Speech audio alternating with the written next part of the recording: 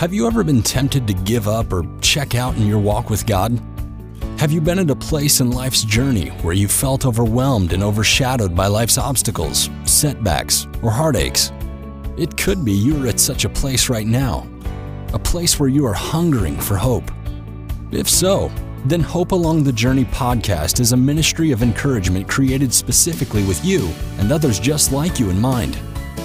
And now, here is your host, Mark Cravens, to share a word of encouragement with you today. Thank you for joining us today for this episode of Hope Along the Journey. Hi, I'm Mark Cravens, your host, and we welcome you to today's episode as we will be interviewing a very special guest here. I'm on the phone with none other than Jimmy Keaton. Jimmy, welcome to today's episode. Thank you, Mark. It's an honor to be here. Well, we're going to get into your story here in just a few moments because you've got a story that I really am excited for you to share with our listening audience. But before we begin, I just want to remind everybody to take a few moments to visit our website. Our website is www.hopealongthejourney.org. Again, that's just hopealongthejourney.org. And whenever you get to the website, there will be a pop-up that will say stay in touch. When you see that screen, would you enter your email address so that we can put you on our monthly newsletter?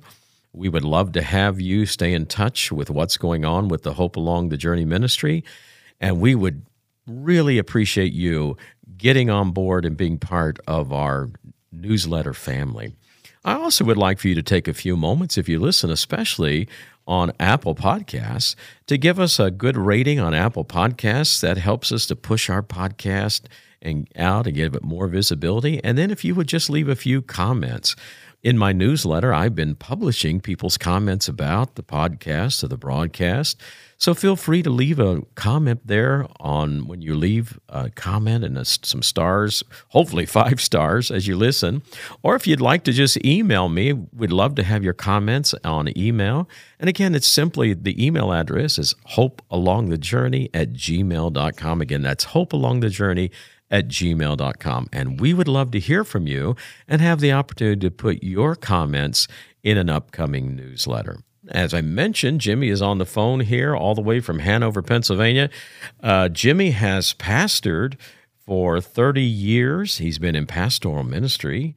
He has 2 sons, 3 grandsons. So, Jimmy, again, we welcome you and are glad to have you here with us today on this episode. I told you I was going to ask you this as we begin, and that is I'd like for you to share with my audience your love for Civil War. You are quite the Civil War information resource. So talk a little bit about your hobby and love for Civil War history. Well, that's always a privilege to talk about that. In 1994, when we first moved here to Hanover, I found out through my brother, Brian Keaton, who is a wounded veteran. He has access to antiquity and finding out your ancestral heritage. And I found out that our great-great-great-grandfather was a Confederate from Richmond, and he was here with General Lee during the Battle of Gettysburg. So that kind of first sparked my interest. And then I started researching quite a bit. And ever since then, I do impromptu tour guides up there at the battlefield and have off and on now for the last 25 years. Wow. And just love it. Really enjoy it. Well, I remember a number of years ago when Teresa and I were there speaking at your church, and we were staying there with you and your family. You took us to the battlefield there at Gettysburg, and I was amazed at your knowledge, and you just really made that battlefield come alive. I've talked to a lot of people who have got one of your guided tours, and the response is always the same, how much they really enjoyed it and how much it came alive. Do you still get up to the battlefield quite a bit, Jimmy? I do. As a matter of fact, Susan and I, my wife, we just took a drive up there last evening. We had our kids here all last week, and so we kind of took a little time together, and they've closed down Round Top for 12 to 18 months for renovations. And so we drove up there. We were there yesterday, just checking things out, seeing what the accessibility would be for future tours that we'd be giving. That's neat.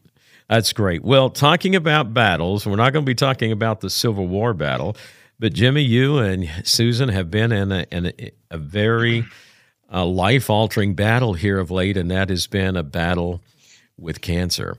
And this started back, how many years ago did this start, Jimmy, that you began Well, this it journey? started January the 12th, 2020. Mm-hmm. It was on a Sunday morning, and I was in a Sunday school class when all of a sudden I felt a pain in my lower right back and the right kidney area.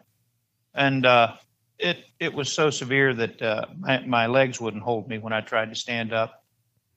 Somehow or another, I got out into the hallway. My son Glenn was in the sound room, and I said, "You need to call the elders of the church, because if God doesn't touch me, I'm not going to be able to preach today. I don't know what's going on." And what I didn't realize is that the membrane around the kidney, due to the tumor infiltrating the kidney, it was 25% invested, and I didn't know that till later. My. It had burst, and I started bleeding internally. Hmm. And so for 2.5 days, I thought it was a kidney stone. So I didn't go to the hospital for 2.5 days. I preached that day. But the Lord impressed something on me in that moment that has sustained me all the way through this process. And that was a simple impression that you're going to be a suffering servant now, but you will serve. Don't resign, don't quit, don't stop, because obviously there was legitimate human reasons why I could have stepped down. Mm-hmm. Right. But the Lord said, don't do it, because you will serve, and my strength will be made perfect in your weakness. And that's what happened to start the whole process off. Wow. I can't imagine, in fact, I was just in a meeting just recently, and somebody requested prayer for somebody who had cancer, and immediately somebody in that group and responded back and say, "I hate that word. That word is so life-changing." And it really is, Jimmy. For people who have cancer, the moment they hear that word, it really, truly is a life changer, isn't it? It is. It is. I mean, one of the things about, probably two of the biggest things spiritually that I've learned about cancer is you have to actively use the word and prayer to fight anxiety and fear, because every 3 months I have to go in now and answer the same ugly question: has it returned? And so that's something that the Lord but His grace has been sufficient. He's helping Amen. me to win that battle. But there's days when I'm tired or my stamina is not real good, because I have 2/3 of one kidney left. That it's harder to fight and harder to win, but God has been faithful all the way through. Amen. Well, let's go back, because as I look at the timing of when you were diagnosed with cancer and you had to have this surgery, this was during the peak of COVID, wasn't it? It was just as COVID was kicking off. So what was that like? Because I know you went in the hospital, and if I remember right, Susan wasn't even allowed to be with you. Tell us a little bit about what that experience was like. Well, when I first went in to the emergency room 2.5 days afterward, I had a CAT scan done, and I remember laying on the gurney, and 2 doctors came in, one standing up on my left side, another one got down eye level on the right side. And being a communicator myself, I knew what that probably meant. Something was wrong. Right. And he said, you have 2 10-centimeter, which would be 6-inch tumors, one on each kidney. And I could tell they were very concerned, obviously. And so from there, I spent several days in York Hospital. Susan was allowed to be with me at that time. And then when I tried to figure out what we were going to do, the process, we went to Cleveland Clinic. And Dr. Berglund, who was very world-renowned, he said, "Mr. Keaton," he said, "you could die from this." He said, "your chances are not real good." And so it was a shocking. Sure. You go from 0 to 100 just in one very short period of time. So finally, one answer to prayer was, we had scheduled an appointment at Hershey Medical, and we thought, no, we're probably going to go with Cleveland Clinic. And he said, "I can't get you in till probably April or May. And here I am with 2 life-threatening tumors, Right. and this was early March. And so I said, well, we have one other appointment. It's in Hershey Medical. And he got on his computer and he said, yeah, I went to school with that one. Did a fellowship with that one in New York, and just talked about his experiences. He said, you need to meet this man, this doctor right here, Dr. Matthew Kaeg. And so we just kind of made a mental note of it. We were pretty much in shock. And when we got out on the road, Susan took out the appointment card at Hershey Medical, and it said Dr. Matthew Kaeg. And so we felt instantly that God was showing us this is my will. Absolutely. So the first surgery was a radical nephrectomy, which is a complete removal of the left kidney. And he told me, he said, the sooner you walk, the sooner you'll go home. So the morning after the surgery, the pain was incredible, of course. And I have 21 inches of scars to go along with it. But he said, sooner you walk, sooner you'll go home. So the next morning I asked the nurse to help me up, and she said, what for? I said, because I need to walk. And I had the strength to get through that one. There was a lot of pain, a month and a half of pain that was pretty incredible. But the second one was an entirely different story altogether, because, to figure out which kind of term to use here, it attacked my life force in ways that just left me just like a piece of meat on the table. Oh my! And the first 2 days, I had no kidney function after the second surgery for 13 days. And I think it was day 2 or 3 after I had my surgery, I couldn't have any ice chips or any water. I didn't have the apparatus in for dialysis yet. And I got so dehydrated. I know what it's like now to pull your tongue down from the roof of your mouth because it's so dry. And at one point during that time, I felt, only way I know how to describe it is I felt my spirit and my body, that they got a little bit loose from each other. And I realized that I could die. And they couldn't do anything. The doctors were outside in the hallway. I could hear them talking heatedly. My surgeon was begging them to give me 30 cc's of fluid, and the other one was saying, we can't do it. He has no kidney function. So I knew I was in severe crisis. And then they put a mask over my face. This is as COVID was kicking on. So it's taking my entire upper body to try to get them swallow, because there's no fluid in me. And they put a mask over that. So now I'm struggling to breathe. And they took me down to try to save my life and put this dialysis catheter in. And they turned my head to the left and put a heavy weighted blanket over my face. And I remember feeling like, this is it. I'm going home.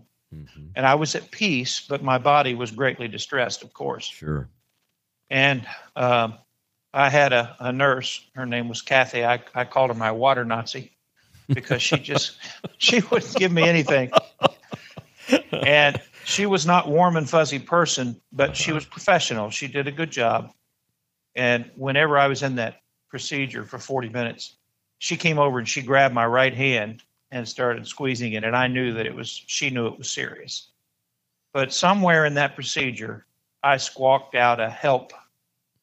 And a male nurse, he was a full-blooded Indian, and he came over and he got a syringe of water somewhere. He could have got it out of a swamp and it would have tasted like an artesian well. Right. But he came over and pulled that mask and that blanket back, and he said, Mr. Keaton, rinse and swallow all of it. And when he did, I know what it's like now to have your spirit and your body slam into each other again. That's something. Because it was just that little bit of water gave me, and he did that 3 times during that procedure. And so after that, I began to progress. But I had an epidural in my back for 6 days. And on day 6, they took the epidural out, and I used to transport for Medicaid, state of West Virginia, so I know what it's like to see opioid addicted people. And they said, do you want Oxy 30s or do you want Tylenol? and I didn't have an advocate. I was in there by myself. And so I said Tylenol because all I could see was the opioid addicted people, but I needed the Oxy 30s at that time. Right. For the pain. And that's when pain came to me like I can't describe. It felt like it was up off my body about a foot, almost like a heat wave vibrating. And I was going in and out of consciousness, and my wife would call, and they would put the phone up there where she could see me. And she knew that day that I was very, very close to a major health event of some kind. Mm-hmm. And I remember hearing her voice, Mark, as she started calling out on God, saying, Lord, Jimmy needs you now. And I mean, this wasn't a ritual prayer in church somewhere. I mean, it was a broken heart crying. I couldn't speak. I couldn't move, but I just knew that I was probably going to pass away. And somewhere in that, in my mind, I remember thinking it was just good to hear her praying. And then all of a sudden, Mark, I heard another voice. And I knew it was the Lord. Yes. And he said, Jimmy, will you take my hand? And my first thought was, yes, Lord, I will. But I don't want to die now. I want to go home. I want to be with my family. I want to preach. And he didn't say anything else that I could discern or understand. But I finally remember in my spirit reaching out and taking his hand. And we were walking through a beautiful, beautiful meadow, beyond description, color-wise. And it was like a father and a son. And he would speak again, and I would look up thinking, oh, I want to hear what he's saying. And I couldn't understand it, but I felt it in my body. And this happened, if I remember correctly, 2 or 3 times. And then all of a sudden, I'm in my bed again, and I hear Susan's voice, and she is just pleading with God. And but all of a sudden, I could move, I could speak, and I was still a very sick man. And I believe the Lord came. In my opinion, he gave me the option that day. If I would have said, Lord, I just can't take it anymore, I believe he would have taken me home. But he wanted me to live. And he came to give me the strength to live that day. And I told my doctor, I witnessed to a lot of different people. Boldness was not a problem during that time because, you're so close to death, and just the normal natural fears won't bother you as much. And I told my doctor the story, and he got his notes, and he said, on day 6, Mr. Keaton is at the crossroads. He may not make it. And then he said, day 7, Mr. Keaton has made a dramatic turnaround. Wow. And that was the crossroads experience in that. And I went home on day 10. Of course, I could go on for a long time about the dialysis. Dialysis is a tough thing to go through for anybody. I have lots of sympathy. And they were doing what they call a hard clean on my blood. So it was a 3-hour process. Wow. And just taking tons of fluid off of me. And that enabled me to take in some fluids. But when they finally sent me home, it was day 10. And I went home. I still had no kidney function. I was on dialysis 3 times a week. And I was sitting up in bed one night because I couldn't lay down. And somewhere in the middle of the night, I just told Susan, I said, I just feel like we need to pray that God will start this kidney up. And we prayed together. Somewhere during the middle of the night, I couldn't tell if the kidney was going to function or not, but it was like the Lord just said, get up and go do what you need to do to try to measure some cc's. And I had been getting 10 to 20 cc's of urine every 4 hours, which is nothing up to that point, and 300 cc's. And the next day was 600, and the next day was 900. And over at the dialysis place, they started saying, Mr. Keaton, we can't get any fluid off of you anymore. And they said, this is amazing. And so it got to where I My creatinine level when I came home was somewhere between 14 and 15, and it's supposed to be somewhere between 0.73 and 1. And so I was a ticking time bomb. The doctor told me, he said, we don't understand how your internal organs didn't shut down. He said, because your body was completely toxified. So there was just so many miracles that God did.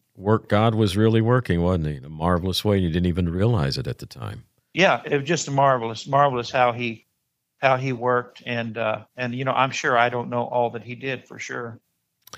Well, Jimmy, that is an incredible story, and I really do. I mean, you look back at the doctor's notes and notations and the direct correlation of when you receive those visions, and there's no question God definitely touched you and preserved your life so that you're alive even today. You know, Susan, this has been tough for Susan, hasn't it? Because during that time, like you said, she wasn't even allowed to come visit. You had to talk by phone. What's this been like for Susan to journey through this? Well, I tell everybody that I talk to about it, that ask about it, that her journey was different than mine, but it was every bit as difficult because Susan has always been a caregiver to the core. She loves the down and out and the brokenhearted, and she's in every pastor, every place we've ever been, she gravitates to those people. And the second surgery, the first surgery was incredibly difficult when she realized she couldn't go, but I was home quickly. But the second surgery, I remember being on the phone, hoping beyond hope. And when they informed us that, no one's going to be allowed to be there. The only other time that I saw Susan this distraught was when her dad died in 1985. Because that was unexpected as well. He was 51 and died with multiple myeloma cancer. And Susan had prayed so much for his healing. But, it was a time of, you can't really quantify how broken she was at that time. And I that was harder for me, even than thinking I might die. And it wasn't because I'm so noble, but the Lord had given me so much grace, that I had grace then that I don't have now. Sure. I understand. But Susan, she would weep and cry but when she called me, she was all smiles because she said, I knew you didn't need to see my tears at that time. Wow. And the only time that she got emotional was when she was praying that night when Jesus showed up. That is amazing. But she's been such a strong support.